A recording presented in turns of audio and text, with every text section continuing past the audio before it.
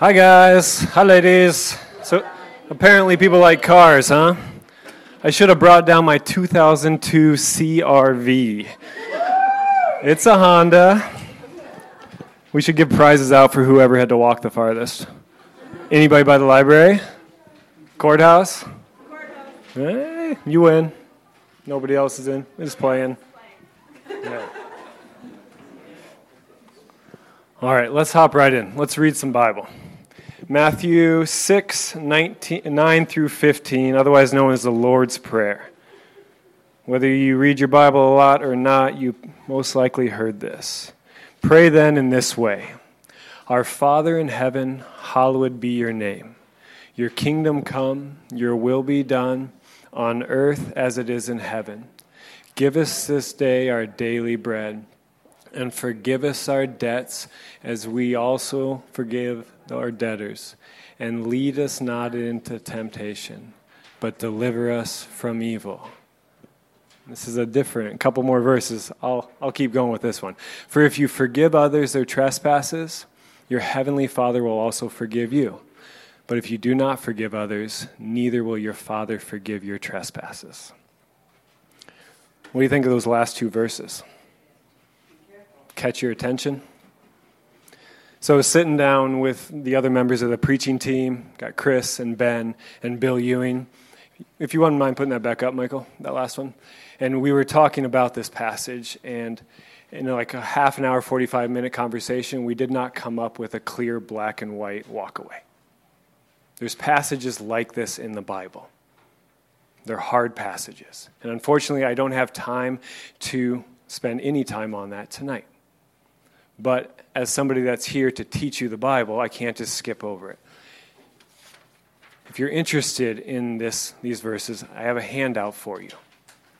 A way to get started in thinking and processing this. If it at all piques your interest and you're wondering how the God of the Bible, who is so often spoke of with love and grace, could have said this, please use this handout as a launching point. Somebody real wise once told me, never build your theology off of difficult passages. Look at the big picture Bible and its view of topics instead of going to a single verse or two verses to construct your entire view of God. But if you got questions on this, please come and talk to me or Ben. We'd love to go deeper with you. But what we're going to do is get into the traditional Lord's Prayer. I mentioned this last week, but I don't want you to miss this, and you can take that down, Michael. This is not a speech that we are to memorize and then repeat if you want to be heard by God. Rather, it's just like Jesus' other teachings. He is trying to bring us to an understanding of deeper principles about God and how we should approach Him. He's not looking to create robots. Rather, He is showing us foundational truths that we can meditate upon and then apply to our lives in the situations that we are in. The two key principles that I've picked up in the last few weeks of studying the Lord's Prayer: God is better than anyone or anything else, and He can be trusted. God is better than anyone or anything else, and He can be trusted. Last week we looked at that first topic. This is why the Lord's Prayer starts with, hallowed be your name. Hallowed means to make holy or to set apart. Because God is bigger and better than anyone or anything else in all of creation, He should be elevated higher than all else. A major way that we can do this is by dedicating our lives to His authority.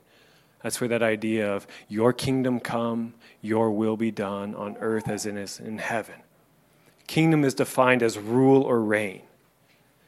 Jesus is stating that our prayers should begin by declaring that our Creator, because He is better than anything else, He is the one who we want to guide our life. It is His will or His desire that we want to be the guiding force in what we do.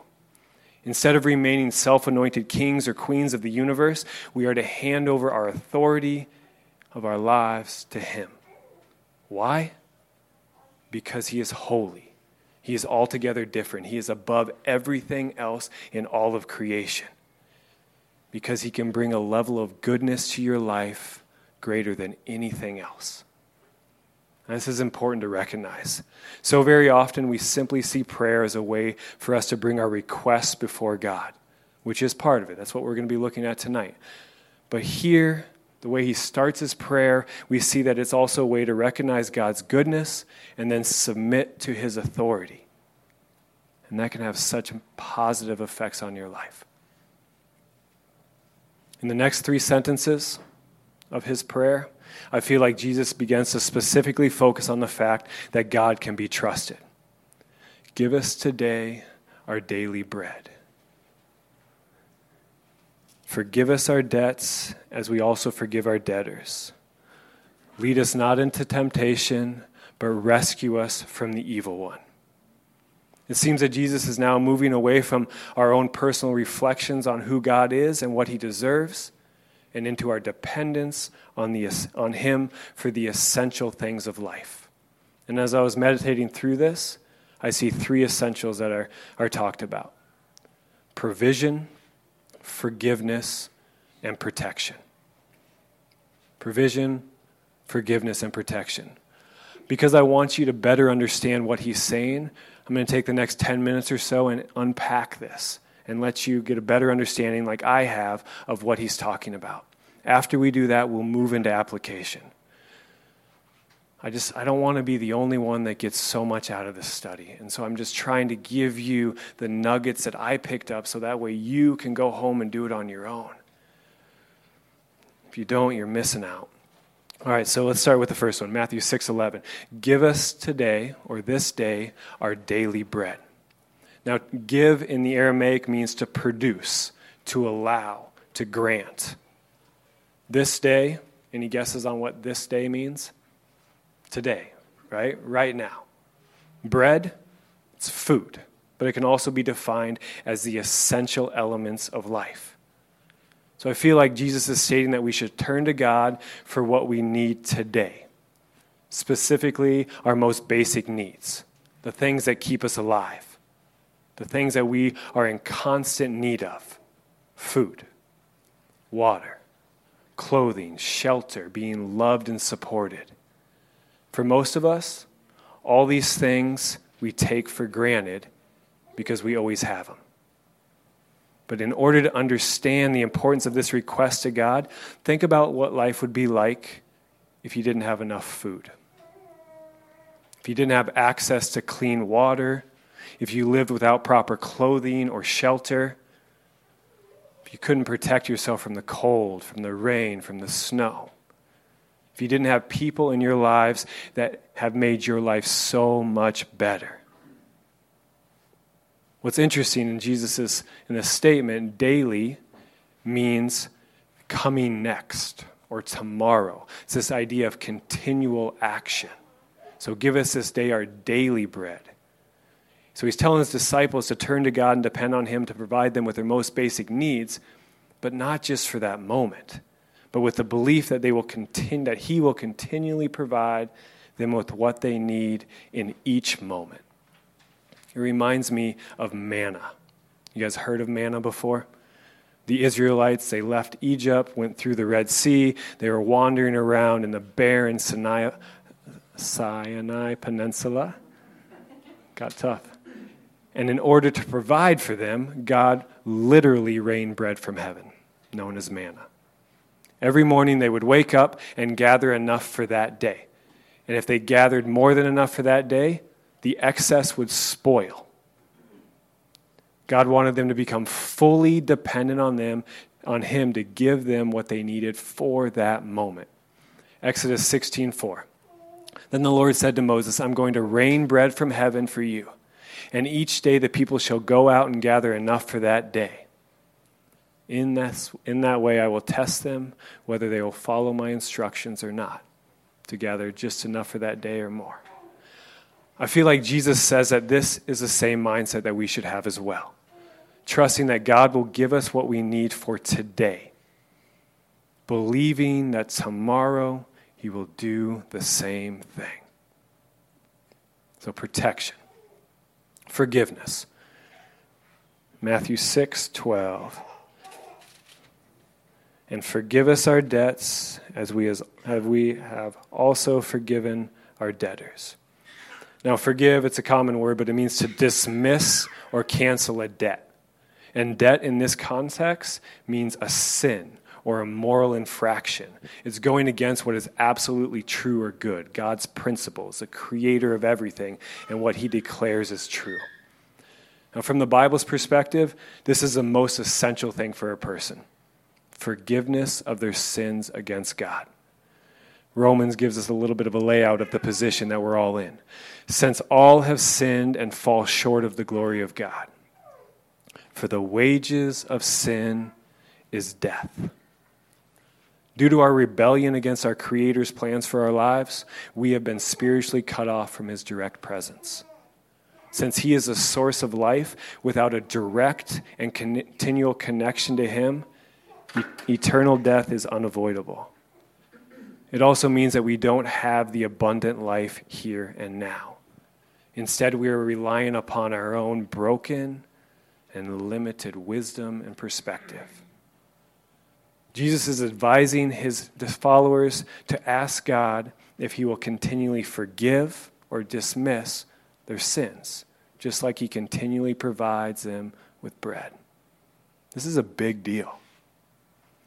By doing this, a person will have direct access to the one who made them. They will be able to be guided by the creator of everything. They will be able to be advised on the best way to live their lives. Are you following me? They will be directly connected to the source of life. At the end of their days, they will be eternally connected to him. So we got provision, forgiveness, and now protection. Matthew 6:13. Lead us and do not bring us into temptation, and deliver us from evil. Again, you can see I love words. I want to give you some definitions. Temptation, we've heard that so many times, but in the Aramaic it means something that brings about the opportunity to sin. Something that brings about the opportunity to sin. Evil, or it can also be translated as the evil one. In this context, it's referring to Satan, the devil himself. Lead us not into temptation and deliver us from Satan. Now, due to our time and place in humanity's history, this is a harder one for us to connect with. All right? We don't live in a time that believes in the spiritual world. But according to the Bible and a strong majority of humans throughout all of time, there is a spiritual world. There is a realm that we cannot see that has a direct influence on the world that we know. In the spiritual world, there's a battle being waged, good versus evil. Both sides are fighting for our minds. Angels and demons, God and Satan, they are vying for our free will with a desire to lead us into light or into darkness. Now, I love the way that Paul summarizes the legitimacy of our battle in Ephesians 6. Finally, be strong in the Lord and in the strength of his power. Put on the whole armor of God, so that way you may be able to stand against the wiles of the devil. For our struggle is not against the enemies of blood and flesh, but against the rulers, against the authorities, against the cosmic powers of this present darkness, against the spiritual forces of evil in heavenly places. These rulers, authorities, and cosmic powers of darkness have far more power than any of us recognize.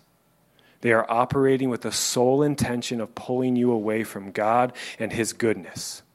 They have major effects on your day-to-day life, your thoughts, your emotions, your choices, your relationships. Now, I know this may be hard for you to believe, but if you believe there is a God, then you believe there is a spiritual world. Take a moment to consider that. So often people believe in God, but they discard the notion of evil. But God is a spirit who operates in the spiritual world. So if you believe in a God, A equals B. My goodness. So in this part of his prayer, we see Jesus encouraging his disciples to depend on God to protect them against the evil forces that are so much bigger and so much more powerful than they are. Powers that they have no control over.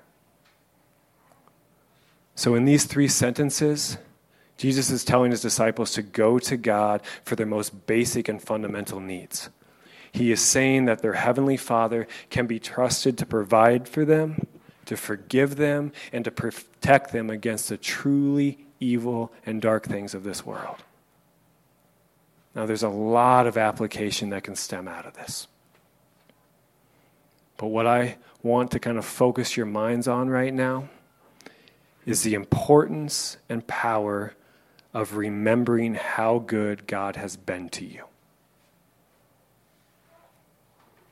By remembering what God has done for you in the past, it is far easier to trust him in the days to come. The book of Deuteronomy was written by Moses to the Israelites as he was kind of stepping back. His time with them was done as kind of a farewell letter. They're about to leave the 40 years of wandering and move into the promised land. And in the promised land, it's a much better place, full of beauty and provision, but it also is full of powerful nations, some of which are giants. And a major theme of Moses' letters to the people from Israel is to remember what they have seen God do for them over the past 40 years. But take care and watch yourselves closely, so as neither to forget the things that your eyes have seen, nor to let them slip from your minds all the days of your life. Make them known to your children and your children's children. Over and over and over in the 36 whatever chapters in Deuteronomy, we see him pointing them back to what they've seen. The verses that follow this said, hey, remember when he parted the Red Sea. Hey, remember when he rained bread from heaven. Remember when he made you his people.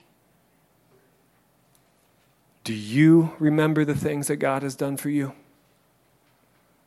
The ways that he has provided, forgiven, and protected you? Now, in order to really do this, you got to take time on your own, or sitting around people that know you well, that you've had experiences with. But right now, I want to prompt you with some questions, stimulate some thought. Start with provision in general. Were you given life today? Breath in your lungs, thoughts in your mind? Did the sun rise and the earth operate the way that it was set up to operate to sustain all of life? Why did these things occur?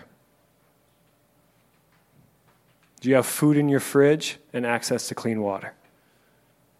Do you have a job that provides you with the things that you need? Do you live in a country that allows you to experience privilege? Where did all these things come from? You take time to think about it, ultimately, it comes back to our Creator. He is the one that specifically made you with your talents and abilities, with what you were born with. America, it was founded on God-given principles of equality and freedom of choice. Without God, we wouldn't have anything that we so desperately depend upon. Let's go a little bit more specifically. Get into your own head, into your own life. Think back on the times in which you were specifically provided for. Money, or food, or help when hard times came. A job opportunity that you didn't expect, or a job that you got into and you had no idea how good it was going to be. People that have come into your life at the right time and have given you the most essential necessity, love. Think about your parents. Think about your siblings. Think about your spouse or girlfriend. Think about your friends. Think about your kids. They have all been made by God and have brought all of that goodness to you because of the way that God made them. If the God of the Bible is real, and he is the way that the Bible says he is, then everything good in your life is because of him.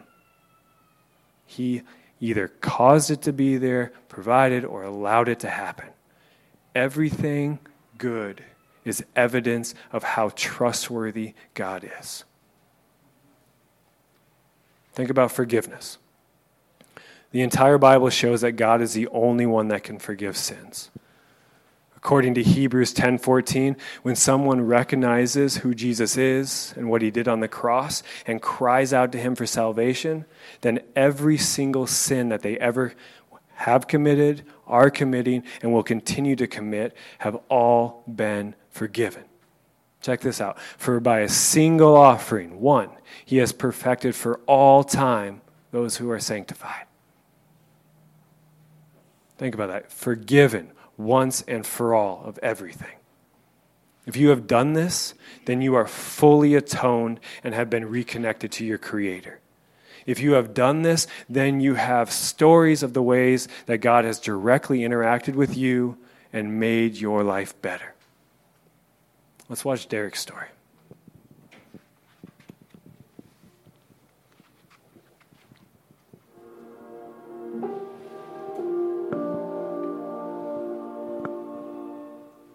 Hi, my name is Derek Unrein, and this is a little bit about my story. I grew up in a very dysfunctional, alcoholic home, very chaotic, and at an early age, I really tried to avoid being home as much as possible. And because of that, I started just getting into trouble, making bad decisions, running the streets at an early age. I never knew what I was going to come home to, whether there'd be a fight or police at my door or anything like that. So I really tried to just be gone as much as possible. And when I was 16 years old, my life really started to change. God started to intervene in my life in a big way. And home life was at its worst, so a lot going on. I was starting to do bad in school. And my sophomore year in high school, God really just showed up in a big way. He basically transplanted me from Colorado and moved me 2,000 miles away to the East Coast to live with my dad. And it was at that time that I really started to hear who God was, started to learn about Him, started to read the Bible. I got enrolled in a Christian high school. And so during that year of my life, I just really started to find out who God was and what He was all about. And He slowly started to just change my life and my heart. And I started to submit different areas of my life to Him and give up different things in my life. And I could see that God was molding and shaping my heart. And there's a verse in Ezekiel that I really love that says how God will take out your heart of stone and give you a heart of flesh. And I really saw that in my own life. That's what God was doing. And so 16 years old, my life drastically changed. I started following God and living for Him. And something else crazy happened when I was 16 and I had just moved to the East Coast. I picked up a skateboard, and at that time I played sports. I did all this other stuff, but I didn't really have a passion and love. And when I picked up a skateboard, I knew like this is what I loved and this is what I was going to pursue. And so fast forwarding 20 some years, I was able to start a nonprofit using skateboarding as a tool to reach kids and share the gospel. I've traveled around the country doing that. And so it's just amazing to see how God has given me a tool and something I love to help and encourage other people who maybe are coming from similar backgrounds like myself. And so God has just blessed me in so many different ways. He's also given me something that I've always wanted. He's given me an amazing family. I have a wife. I've been married for 15 years, and I have 3 awesome kids. And so it's just been a blessing being a dad, and God has just really given me much more than I deserve. And I'm just thankful, and He's really showed up in my life in a big way, and I'm going to do my best to point other people to Him. So that's the story. So that's Derek. I'm hoping that a lot of you have gotten to know him over the last year. You want to help him out? Thanks. I love hearing other people's stories. And as I look through this room, a lot of you I know you have these stories. I shared my story over and over and over, but you have your story, and you are as much a part of the church as I am. So do not be surprised to receive texts from me and emails asking you to share your story. Remember what Moses said at the end of Deuteronomy 4:9? Tell your children and your children's children. There's power in sharing your story. Your salvation story, the times in which the maker of everything directly interacted with your life, grabbed a hold of your heart, the times when he prompted you to make different choices, these times are proof of how faithful he is to you. So we got provision, forgiveness, and then lastly, protection. Now, it may be a bit harder for us to recognize or define the ways that God has protected us from the evil of this world, but he has. Think about the darkness that you struggle with. Maybe you're like me, some form of addiction. Maybe you're greedy. Maybe you're angry. Maybe you're lustful. Maybe it's really easy for you to be judgmental and condescending. Maybe you're depressed. You have anxiety, fear. Think about the way that these things have grabbed a hold of the good things in your life, sometimes slowly, at other times violently, and they rip them away from you. Think about what your life should look like if your form of selfish darkness had been allowed to reign free. Think about how much you should have lost. But now think about those times when you felt conviction to be selfless and loving, sometimes subtle, other times undeniable. Think about the times when you read a verse or heard a certain line in a song and it hit a chord deep within you. Think about when the people that you love and that love you have boldly spoke truth into your life, challenging you to make different choices. From our limited perspective, it's easy to write these off as coincidences. But the reality is, without God and his goodness and the way that he continually battles against the darkness of this world, evil would have won the battle long ago. Selfishness would be your king. Your life would be in shambles, and your world would be in utter chaos. But due to God's unending love, he is continually injecting his goodness into your everyday life, so that way you can have the life he designed you to have, one full of abundance. When you recognize this, when you take time to think back on the ways in which your life should have been completely undone, but it wasn't, it is undeniable proof of how faithful God is to you. I want to close with a challenge. Take time to remember how good God has been to you in your past. Set aside time this week to reflect. I encourage you to write it down on the ways that he provided, the ways that he has forgiven, and the ways that he has protected you. If you do this, if you are willing to take the time to meditate on your past and the ways that God has directly interacted with your world, it will completely change your view of your future. It's amazing. I was doing this today as I was kind of closing this all up, reflecting on the ways in which God has provided, the ways in which he has forgiven me, and the ways that he has protected me, and I was overwhelmed with emotion.